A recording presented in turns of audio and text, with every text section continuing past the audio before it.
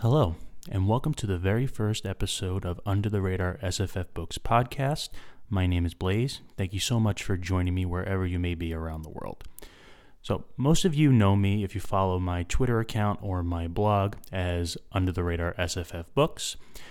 That was started back in September of 2020 during the height of the pandemic, sitting at home with pretty much nothing to do besides work, only leaving the house to go get the mail and walk the dogs.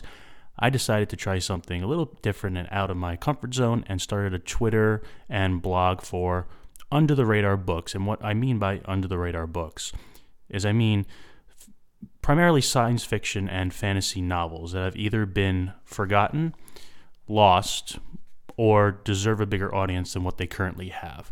Now, there are multiple reasons for why a particular book or series falls into that particular category, and over the course of my many episodes I hope to produce, would like to do a deep dive into what entirely that means and how certain series get lumped into that particular category. Over the course of my many reviews and many interactions with other authors, I've just felt an overwhelming sense of pride, humility, friendship, and appreciation for the work that these authors and bloggers and even vloggers go through on a daily basis.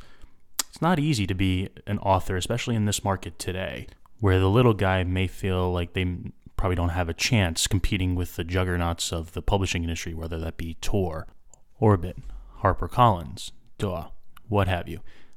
So they turn to self-publishing or indie publishing in order to release their content and essentially their dreams to the wider market and the SFF and fantasy community. That's where us bloggers come in. We review books that we've grown attached to and over the years, and we find that sometimes a series gets lost. Some of my all-time favorite series definitely have the definition of being under the radar and either lost through time or do not have as big an audience as I believe they should. And I wanted to do a deep dive with my blog initially and now through my podcast. I was going through the reasons why. There are several reasons, as I said earlier. They could be that the cover just doesn't have the effect on readers that they should, and I'll go through examples of those. It could be the description on the back just doesn't appeal to people.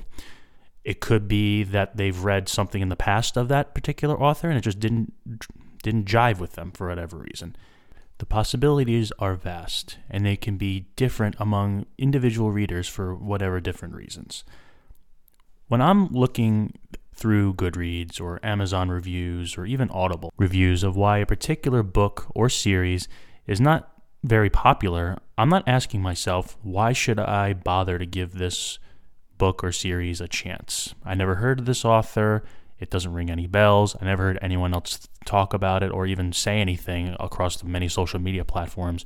Why? I look at it as, why not? People are comparing this series to this other series, which I'm a huge fan of. It has all the themes, has all the tropes that I've grown to love over the years. Why can't I give this a chance? And majority of the times when I decide to give these particular books a shot, I end up being very surprised, very happy, very warm inside that I found something that might appeal to a vast majority of readers, but no one took the time to just do a deep dive. That brings me pride. That brings me a joy and a sense of fulfillment that I thought I would never find doing what I normally do. For those of you who don't know, I'm a director of finance for an investment company. So my day through every single second is looking at numbers, Excel sheets, transactions, what have you. Very boring, I know, but then I get to do this, so it's well worth it in the end. My intro into the science fiction and fantasy community happened when I was 10 years old, living in Long Island. I came home from school. I was in 4th grade. My mom plopped 4 huge books on the kitchen table and said, "Blaze, you're going to read this series." I took a look at the covers, and they said Harry Potter. Now, Harry Potter, now we know as this huge success story by J.K. Rowling. The books are fantastic. The movies are a huge success. But me, being the 10-year-old self, was just into sports, and I didn't want to read. And I said, "Mom, I'm not reading these." Then I went to go see the movie, fell in love, and I decided I'm going to read this series before the next book comes out. So, binged the whole series, and I've never looked back. My next book I read was The Hobbit. Now, the only reason I read The Hobbit was because it was part of an entrance examination for a private school, which I did not get into, but that's another story. And finally, when I came home from college my freshman year, I saw my brother watching the very first season of Game of Thrones. He says to me, "Blaze, you got to watch this show." I said, "Okay, yeah, I'll watch this show." Well, I didn't watch the show. I waited until the whole first season was done. Then I decided, okay, I'll give it a shot. Binged the first season. We all know how season 1 ends. Read the rest of the books, and I haven't looked back since. It takes a special kind of book to get that drive out of me out of the time. And I'm sitting in front of this microphone right now because of it. I am very thankful to George Martin for jumpstarting my reading adventures, and for all of you for taking the time to listen to me ramble on and on about my love for books of all science fiction and fantasy backgrounds. So, what am I hoping to accomplish with this podcast? Well, I'm looking to do deep dives into why these books are so loved, so cherished, but don't have the following that they need. I also want to do a mini-series on the different subgenres of fantasy and eventually sci-fi when I get more comfortable. Those will be classical, grimdark, epic, sword and sorcery, weird westerns, and as we go more and more down this rabbit hole, we'll see where this turns out. Along with that, I hope to give recommendations at the end of each of those podcasts for those types of subgenres and series that I've loved that I can categorize into those sections. And just to give you an example, epic fantasy is far and away my favorite subgenre to read. It brings me stories that I enjoy, and with new authors entering this genre from many different cultural backgrounds, we get to see wonderful new influences affect the stories that we have grown to love. One such trilogy is the Acacia trilogy by David Anthony Durham, very much in the same vein as Game of Thrones. And in fact, I picked up this series after I binge read Game of Thrones and was looking for that next Game of Thrones type fix. It's a 3-book series centered around this one ruling family who, through various invasions, political turmoil, betrayals, and war, has separated the children to many corners of the world. And then as the children grow older, they have to reform the kingdom and fight back this invading horde before it is too late. That was my first introduction to series that I felt were under the radar, and my need to find other such works over the years has only grown from there. I'm also planning on doing author interviews throughout the course of these podcasts in the next couple weeks.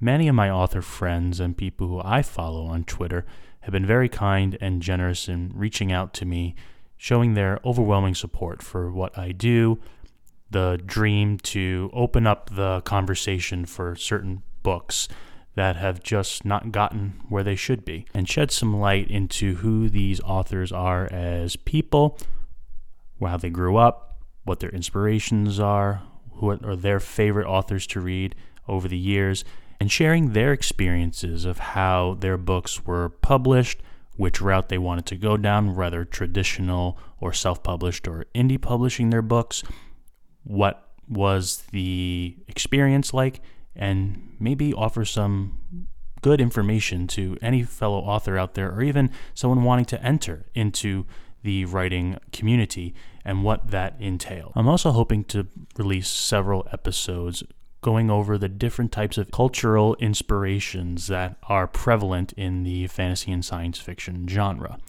Typically, fantasy over the years has generally leaned more towards Western civilization types of books, whether that would be Game of Thrones or any type of series that has knights and castles and kings and queens and all those different types of tropes. Over the past, I'd say 15 to 20 years, maybe it's a little less than that, there's been a growing number of series released in the fantasy and science fiction genre that have pulled inspirations for different types of cultures, such as Asian cultures. There's fantasy books that have African cultures, as well as South American, whether it be the Aztecs or Mayans. Also, we see series now with Nordic gods in them.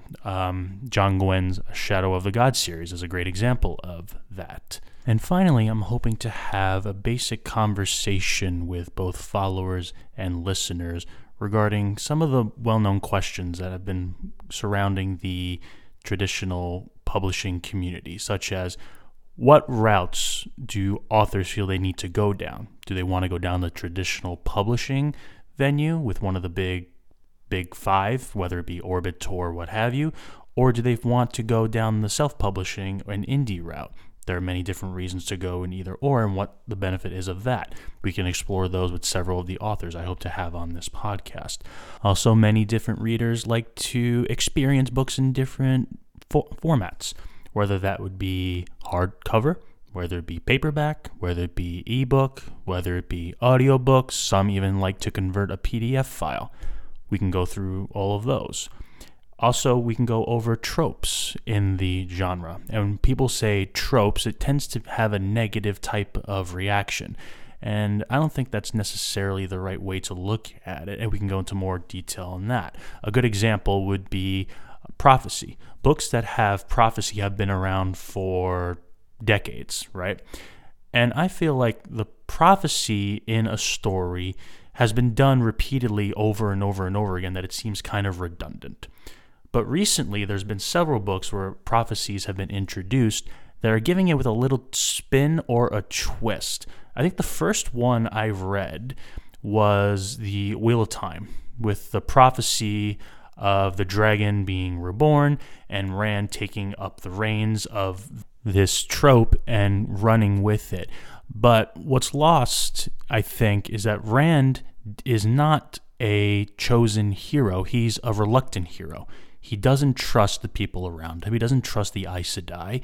He thinks they're out to get him, and he's reluctant to go down this path until he feels like there's no other choice. And with that type of power and that type of twist to this very well-known trope, it brings new life into this kind of monotonous feeling that we all have around prophecies. Another great example of that is, for everyone who follows me on Twitter and my blog knows how much of a fan I am of John Gwyn's books. Faithful and the Fallen, his first quartet series in the Banished Land, starts out with a prophecy written 2,000 years ago.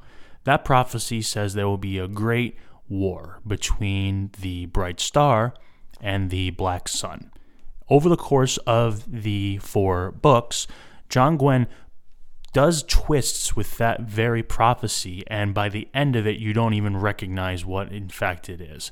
It completely turns on its head, and the series is still mind-blowing to this very day, and it's my favorite epic fantasy series of all time. You can include any modern author in that category. Faithful and the Fallen continues to be my absolute favorite. And these are the types of conversations and interactions I hope to share with you throughout the course of this podcast, hopefully over many, many episodes. And with that, I think we'll wrap up my first podcast episode here. Look out for more content to be dropped in the next few weeks. Thank you so much for taking the time to listen to me ramble on. I appreciate it from the bottom of my heart. And for everyone out there, wherever you are, reading is a joy. It's important. It stimulates the mind, and it gives us an escape into worlds we would never dream of visiting. At least, I hope not. So, thank you very much, and as always, happy reading, and cheers.